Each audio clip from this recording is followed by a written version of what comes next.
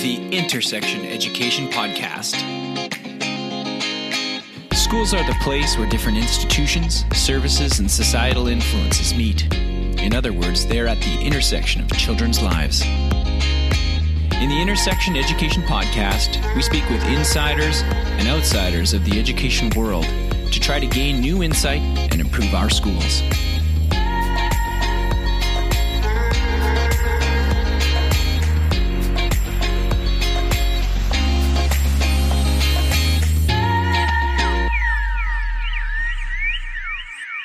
Hello and welcome to the Intersection Education Podcast. I'm your host, Corey Haley. Today we're speaking with Dr. Leanne Peters, who is the Assistant Superintendent of Learning and Instructional Development at Sunrise School Division in Manitoba.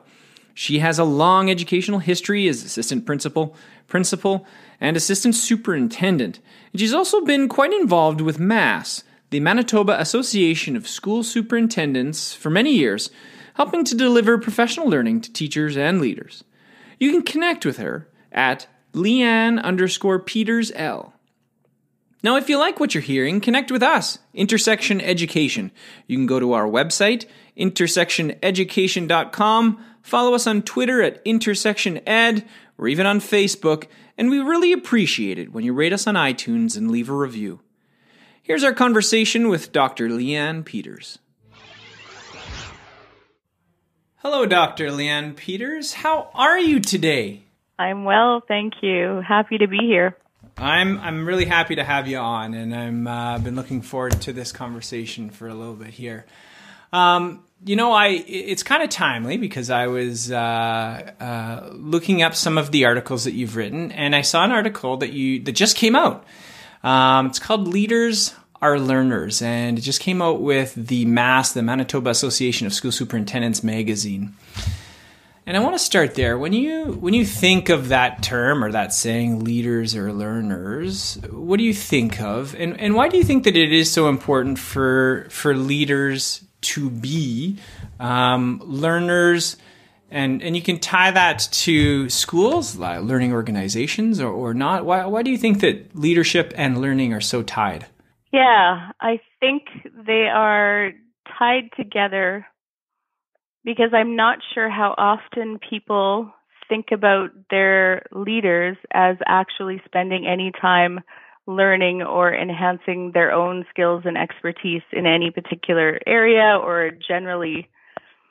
And so I'm pretty passionate that as superintendents in our Manitoba Superintendents Association, that we make some of our learning visible to the province. In fact, the education community in the province. When I was researching for this article, I went back through my notes. So I've been a part of the organization for 9 years. And I've kept all of the, you keep all the PowerPoint slides. I still have paper copies of stuff. And started flipping through some of the things that I noted, some of the things that resonated with me, and was able to piece together some really interesting things. And it led me a bit down the garden path to thinking about how we don't often, I think, revisit some of the things that we've heard or attended or seen before. And so I pulled some of those nuggets forward and went, oh, those will fit in my current context. Oh yeah, I'd forgotten that idea. That makes some sense. How can I play with that? So I'm pretty passionate about that and keeping learning and leadership at the forefront for our organization. Mm-hmm. Speaking of leading and learning and those two things, how they come together, you've been a leader at multiple different levels of schools. And I imagine that you've seen many ways to organize professional learning. So now we're talking about our own personal learning, but also leading the learning of those that we are entrusted to help do that learning. And I'm interested to know if you have had any insights either recently or through that experience of multiple leading at multiple levels of schools. Anything that you think really impacts how you think about how we help teachers to learn, how we organize professional learnings, and how we how we really can best and maximize that building of teacher expertise. Yeah, for sure. I've had a number of things come through that I think have been useful and valuable. When I think about organizing professional learning for a system, I think about keeping that big picture in front and making that visible to the audience as well. I would rather say more than less and not hide that from folks. So when I think about teacher expertise, certainly Simon Breakspeare's work jumps to the forefront, and that's of course where you and I connected, which was super cool. And I guess I'm fortunate to be able to dabble with that now in my second school division. So I got to take some of the learning that I had done and perhaps the mistakes that we had made and move forward and say, hey, here's how it's going to go. One of the things that I think is especially important when thinking about teacher expertise, and when you think about principals as my classroom, I think about how to differentiate that. I am not a fan of whole scale, large scale PD. The less of it, the better. The more focused, the more directly connected to student learning and achievement, as close as pinpoint to pinpoint for me is critical. So in fact, I don't often function, or I try not to function in a roll out, this is what we're all doing. But I've really tried to be thoughtful and deliberate and think about who might be ready to hear this message, and then shape the message so that it's aligned. The other thing I think that we miss when we think about professional learning is we don't explicitly make connections for people repeatedly. I think like any audience, sometimes you need to say it 2 or 3 times. And you've heard, I would imagine, oh, well, this just is one more thing and it's not connected to anything that we're doing. So let me take the teaching sprints and say, hey, it is connected to the work you're already doing. It's a frame, it's a process that you can use with your professional learning communities. It's not a separate thing from your professional learning communities. And let's map it out so you can see how that connects and builds. Oh, well, that makes sense, right? Then it feels like it's a natural fit and not a square peg in a round hole. Can you give me an example of that idea of making it visible or clear? So, I mean, as you've said, you've been through 2 levels, through school divisions as a superintendent. Can you think of an example where it's like, oh no, we had to really make this clear, what our direction was? I'm thinking that that's what you're getting at, or what our approaches, what our values are, just so that people have some sort of concrete example of ways to make that happen. Yeah, I think our schools and our school leaders have really good ideas about how they want to improve student learning. I think sometimes they still would like to live in the land of general. It's really challenging to get it pinpointed to something specific and targeted. It's much nicer to say, oh, we're just going to improve literacy, which is a vast topic. And so they do that, and then they say, many of our kids achieved high levels of literacy. Check, good. So I think in terms of making it visible, it's starting to ask the right questions of our principals to say, hey, how can we make this more specific? How can we narrow this focus to a laser-like focus and actually get something done and accomplished? And so, yeah, I invite them to think sort of more sharply around what it is that they'd like to accomplish. And you may know this already. I'm going to reveal my big secret. I live in the land of gray. I am one of the least black and white people. And so I find it really challenging to say, all of you are going to do this, when I know in my heart that it doesn't fit. And so we've said, let me give you a concrete example. focus only on one school goal. That's really important. And then if you're a high school and you have a numeracy goal, your English department and your phys ed department, for example, and your vocational department are not that interested. So again, I said, okay, well, how about you organize so that I'd rather you have a couple of goals that are meaningful and that you can work on than one goal that loses large portions of your staff. Yeah. I think that's an excellent example and just helps people see what you're talking about there when you're talking about the clarity. And I appreciate that you're talking about the complexity of this idea that, you know, we need to make it relevant for, especially in some older grades, the different specialty areas. Because I think that's I mean, as a former high school person, that can be a source of contention for a lot of departments. If they don't see themselves meaningfully engaged in the work or how they can, then they're often going to kind of tune out or they're not going to get passionate about it. And I think that's what we want. We want people to get really excited about the professional learning that's happening. But I also think, just to jump in, that it's important to give people permission to do that. An ongoing permission to do that. There seems to be a need for some approval. And so I give that freely. Go ahead, try it. I'm also okay if it doesn't work and you need to backtrack. I'm also okay if your goal is a disaster. You know, I'm interested in your thoughts around this, and this might have different perspective, right? Because you're at a school leader, you're a system leader, as opposed to a school leader. And we've had a lot of conversations around, you know, should a school have one focus that everyone can kind of, or two foci, two things that they're going, as opposed to just blowing the doors off and say, okay, do whatever you think will help your students. And so you might have 10 different areas that teachers are working on. Or do you think that it's better to focus on maybe one or two or some of those things? I realize that this is a circular debate, but where's your thinking on that today as I ask this question? Yep.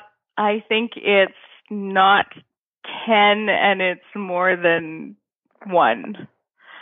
I Good do answer. Remember Gray. I do think that just busting it wide open tends to create challenges for the school leader because they're trying to track and have meaningful conversations in so many areas that I think it just gets lost and muddy.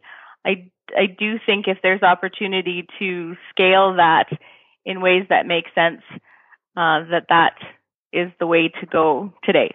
I'm interested to know, as you've progressed from a school leader to a system leader, if there's anything that you kind of wish you would have known that would have helped you as a school leader. So when you were a principal or when you were working in schools, is there anything that you see now and it's like, man, if I really would have known that, or if I would have had that perspective, it really would have helped me out as I was working in a school-based environment? I can think in my early days as a vice principal or assistant principal that I wasn't always clear on the divisional direction.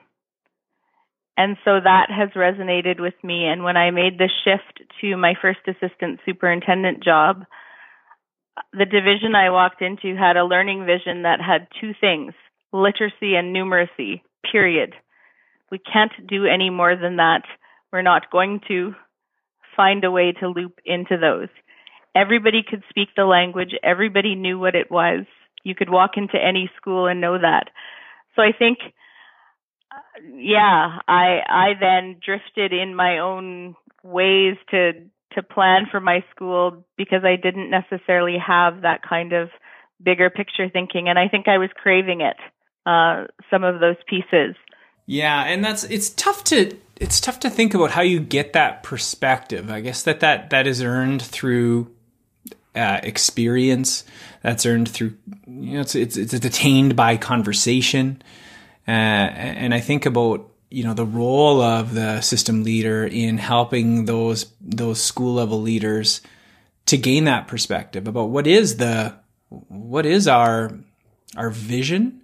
Maybe not our mission. I'm kind of less, schools often have a mission and a vision and all that kind of stuff. And I feel like our mission is pretty standard. People understand why schools exist, but our vision, that can be a little bit more aspirational. And it's not always clearly understood, because as we're learning and as we are trying to maintain our focus and our motivation and get other people, the people that we're serving, the teachers and support staff, getting them motivated and keeping them motivated, it helps to have that aspirational vision for where we want to go and why we're doing this and why we're struggling through, the next round of professional learning and all that kind of stuff. So I appreciate that. I want to talk about something that I know you do a lot, and I'm actually in awe of your reading list. I aspire to read as much as you do, and I want to know, how do you do it?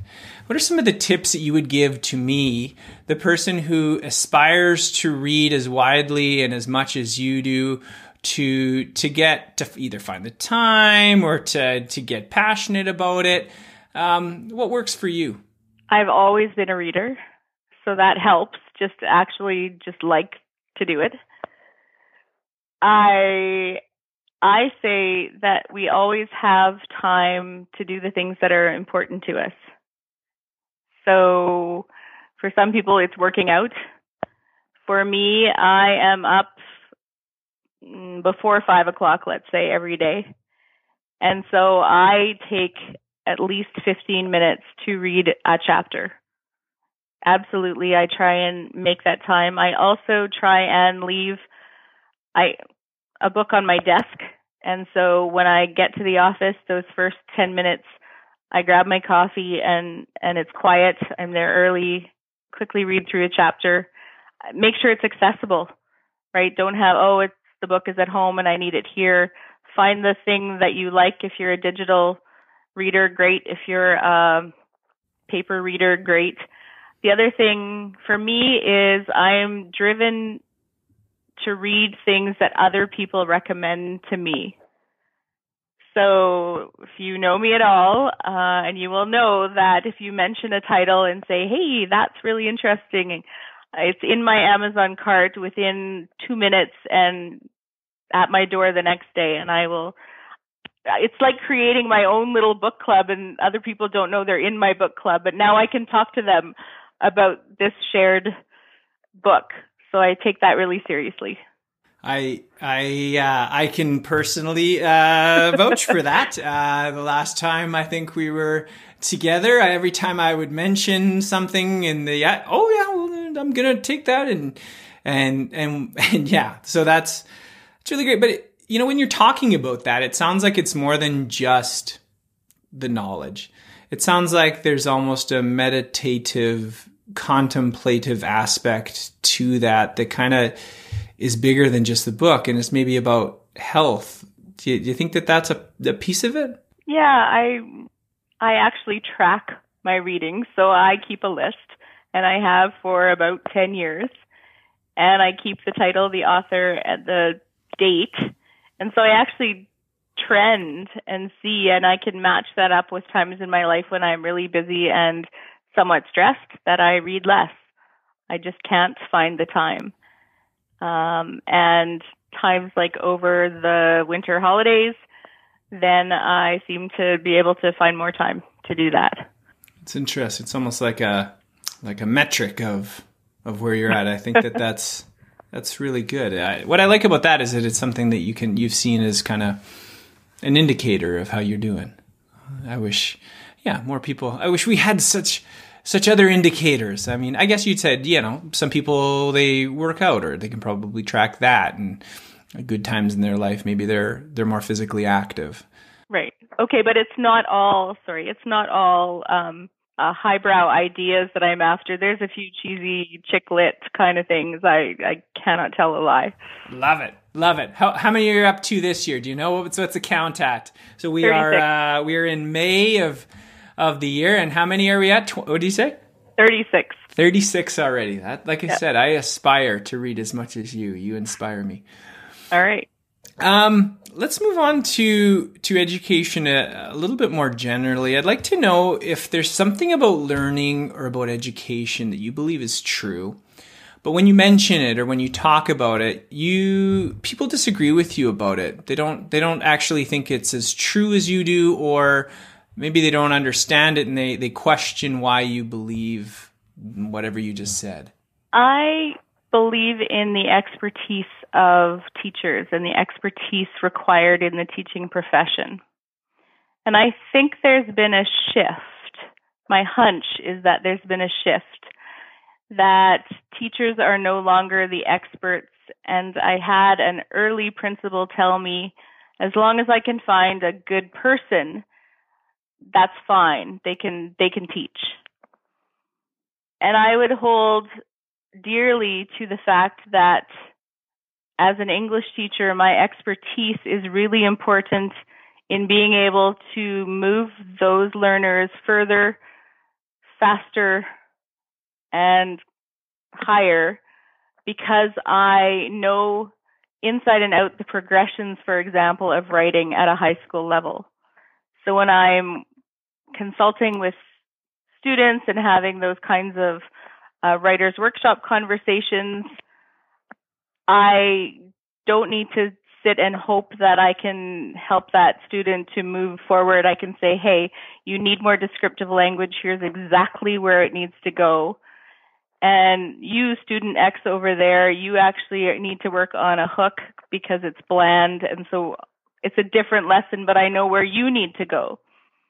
So I really, and I think more of a high school perspective, but I think those disciplinary teachers with strong passions and understanding, a deep understanding of their discipline, are still required more than ever to share and understand content area literacy, reading like a historian, reading like a mathematician. I think that's all really important. And I don't always get that sense that people think it is as important as I do. And although I wonder, with remote learning happening and some frustrations from parents, I think there may be a shift again to recognizing that this is more challenging than their perception had been. Yeah. It's yet to be seen what the enduring effects of this COVID pandemic, as well as the remote learning, will have, right? I think that we definitely have yet to see what that's going to be. Maybe that's kind of tied to my next question, and that's about learning environments. And we've seen a pretty huge shift in learning environments over the last little bit. When you think about the best experiences that you've had, where you've learned the most, what was it about them that made them powerful? What was it about the whole environment where that learning took place? Was it the people, the places, the activities that you think contributed to actually making the learning experience better? For me, the most powerful learning experience happens when I'm in the driver's seat, and the less restrictions placed on me, the better. And so, for an example, when I was working on my doctorate, I had a professor say to me, just hang tight, you will like it in your second year and third year when you get to writing your own thing, because you can actually drive that any way you would like. And I appreciated that as I listened to colleagues who were still wanting lots of parameters and lots of support. And I don't understand that. I wouldn't ask those questions. I would just say, leave me alone. I'll check in if I need you, and I'll ask for feedback. So I think in terms of it's the choice, and we see it if I tie that back to students or to principals, providing opportunity for as much choice as possible. When I think about some of the learning opportunities I've had, it's not necessarily been the sessions that I've sat in, but it's been dinner with the presenter, an opportunity to have that one-on-one or two-in-one conversation and pick apart ideas. I love the rattling of ideas as they bounce off of each other and intersect and come out into something new. I love how you brought that back to student learning, because we often say that. It's interesting how many adults tell me it's when I'm in control and when I have, agency and voice and all that kind of stuff. And I think to a traditional, especially older years high school class, and I say, well, how much agency, how much choice are we giving our students, yet we're expecting them to be as engaged? So I'm glad that you made that already, but even more, I like that you brought that back to your teachers, because that's really our classroom students, kind of that relationship. So I was wondering, the next one is, do you have a favorite failure or a favorite success? And what I mean by favorite is, did you have a situation where you were either wildly unsuccessful or wildly successful that really informed future decisions, where you learned a really important lesson and you said, hey, this is something that I really have to think about for coming decisions or kind of integrate into my practice going forward? Well, sort of, but I would say that it was more a pivotal moment in defining my own personality. So there's a little story here. I was teaching in Japan. I was teaching English as an additional language in Japan. I was in my early 20s. I was not yet a teacher. I was in between degrees and restless. And fast forward, I'm in a city, and one of the parents said, hey, can you come and do a lesson in this school? And so she drove me to this school, and I think I shadowed a teacher. I can't even remember. But the part of the story was, she then said to me, she dropped me off on the side of the road and said, I've got to go. Can you get home on your own? And I said, sure. And I had no idea how I was going to do that. And it was pouring rain. It was rainy season. So I walked and I walked and I walked, and I saw the train station in the distance. And I knew if I could get myself to the train station, I knew how to get home. I wasn't so familiar with the buses or any other mode of transportation. So I walked, and I kind of, as the crow flew, meandered my way in the rain to get myself to the train station. But the pivotal moment for me was, this is pre-cell phone, that I had this epiphany that nobody in the world, including me, knew where I was at that point in time. And it seemed to me that, okay, now here are my own 2 feet, and all I have are my faculties and my wits about me, and I can do anything. And I had actually been kind of a reserved, shy person, and that gave me quite a bit of confidence to rely on myself to move forward in whatever way I felt I needed to do. So I've then sort of jumped in with both feet. That is an awesome story. And I think that this is amazing. And I'm wondering, has that ever translated into how you teach? Have you ever, purposefully, and I mean, teachers do this all the time, but can you think of a moment when you actually purposefully tried to push a student to be more independent and not be so reliant? Or have you structured activities that created that same sense that you had, maybe not walking through the rain in a foreign country, but maybe giving them the courage to explore intellectual ideas on their own, and they can figure that out? I think so. I think it translated to much more choice in high school and not relying on the class novel. I can think of one particular student very early on in my career, and he was in a second credit of English, and I had pretty much shredded his draft paper that he was quite proud of, and he was sulking, and I said, stop it. This is not the final. This is not the end. And this is not me thinking that you're not skilled. In fact, I think you're highly skilled. And here's how we're going to make this better. And so we had to get over that hump of feedback and translating that he had been coasting along, and everyone had told him he was fabulous. And I was the first one, it seemed, who said otherwise. And so it could have gone badly, the influential family in the small town and so on and so forth. But in fact, it went quite well, and I think he's doing quite well, I heard. I don't know. Have you watched, I imagine you haven't, but have you watched the Last Dance documentary with Michael Jordan? I have not. Okay. It's got me thinking. It's amazing how documentaries and all that kind of stuff. And so they come out at one point and they're talking about how Michael Jordan was really hard. He was a hard guy to be a teammate with. Why? Because he had really high standards and he kind of pushed and that kind of stuff. Now, do I think teachers should be tyrants? Absolutely not. But I think that at times teachers do need to make students slightly uncomfortable so that they move forward in their learning. I think that part of good learning is being uncomfortable and doing things that we're not used to. And I think that that's what you're speaking to there. You're talking about, maybe having that person question their skills or doing things a different way, but realizing, hopefully, that they can overcome that and they can actually be just as successful and learn new things. But I think the missing piece is we don't always tell our students that we need to make them uncomfortable. We omit that.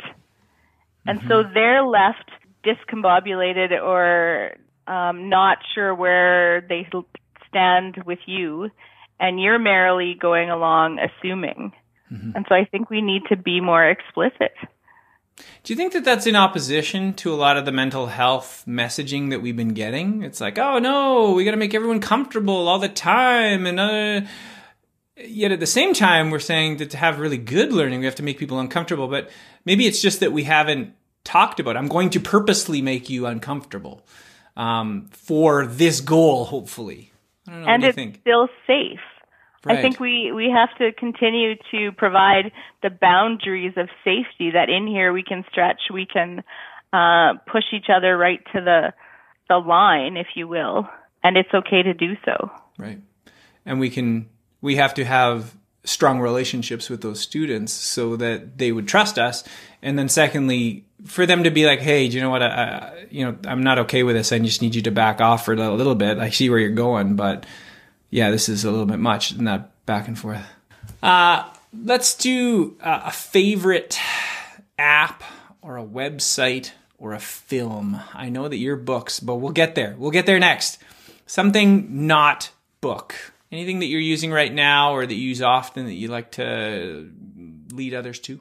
Well, if you looked at my most frequently used websites, you would find my deepest, darkest secret. And I play online Scrabble a lot. Nice. It has to do with words, I know. It's an invited site. I play about 13 games and have for a number of years. Okay. I know this is going to be a tough one, but I'm only going to let you have two book better than one. 2 book recommendations that you're really floating around. They're really making you think, or maybe you're recommending to other people to read right now. Yep, and they're both by the same author. Oh, interesting. The books I'm using most with my principals are Intentional Interruption by Dr. Stephen Katz out of Oise. And the second one is The Intelligent Responsive Leader. So I have excerpted those the most very deliberately with different principles, depending on the conversations that I want to have. We've already talked about reading, and maybe you'll use that. But is there something that you do every day or most days that keeps you well and healthy? I sing. After a 25-year hiatus, I started taking voice lessons this fall as something to do for myself. It's something that is underappreciated in the physical world as well, because singing's hard. You gotta... Yes. Yeah. New muscles. New muscles, absolutely. Yeah, and that is actually another one of our things that make us similar. I remember us talking about that last time we were together. How about an organization or a person who is really inspiring you, that you're thinking a lot about and that you're following to see what they have to say because you really respect them? I think I am one of the most fortunate people in the world to have quite a lot of people who have influenced or inspired me. I think of my former superintendent, who was such a driven, focused, passionate leader, and yet did so with kindness and recognition of the human side of everything that we do. And so if I can be just a little bit like that, I would like that a lot. What are some of the things that you're working on right now? What are some of the questions you're looking at tackling, maybe some of the projects that you're working on? I think big picture for me right now is how do we emerge from COVID-19 as a system? I think for the past 6 or 7 weeks, we've been in crisis response, I will say. Daily phone calls with the ministry and the trustee association, information changing hourly. So lots of communication, those kinds of good things that are happening. And now I'm starting to think, how do we emerge from this? And in fact, are there pieces of this that we can take forward? We've done more change in a short period of time in education, and other people, and Simon Breakspear has said that as well.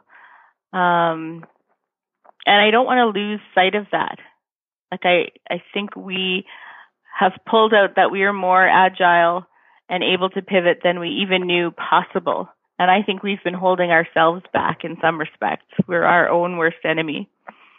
And so you're kind of talking about keeping that confidence, or, we question, we can't move, we can't do this, we can't change. And what you're saying is that, we have the example when we don't have this choice, we're able to make some really fast changes and respond quickly. We're able to be agile. Is that what you're kind of saying? You don't want to lose that? I don't want to lose that at all. And how do we keep those good pieces of remote learning alive? I keep repeating the words asynchronous and personalized over and over and over. The chemistry teacher is kind of annoyed with me, just generally speaking, because I suggest that as we move back to whatever school looks like in the fall, there is no more time in the schedule. And we've talked in Manitoba about recovery learning.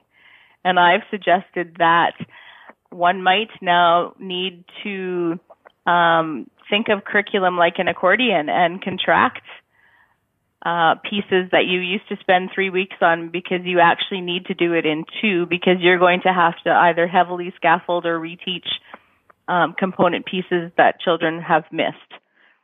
And I think we can do it. I think asynchronous and personalized, and maybe it has to look like centers. Imagine that in the high school setting. I'm excited. I think so.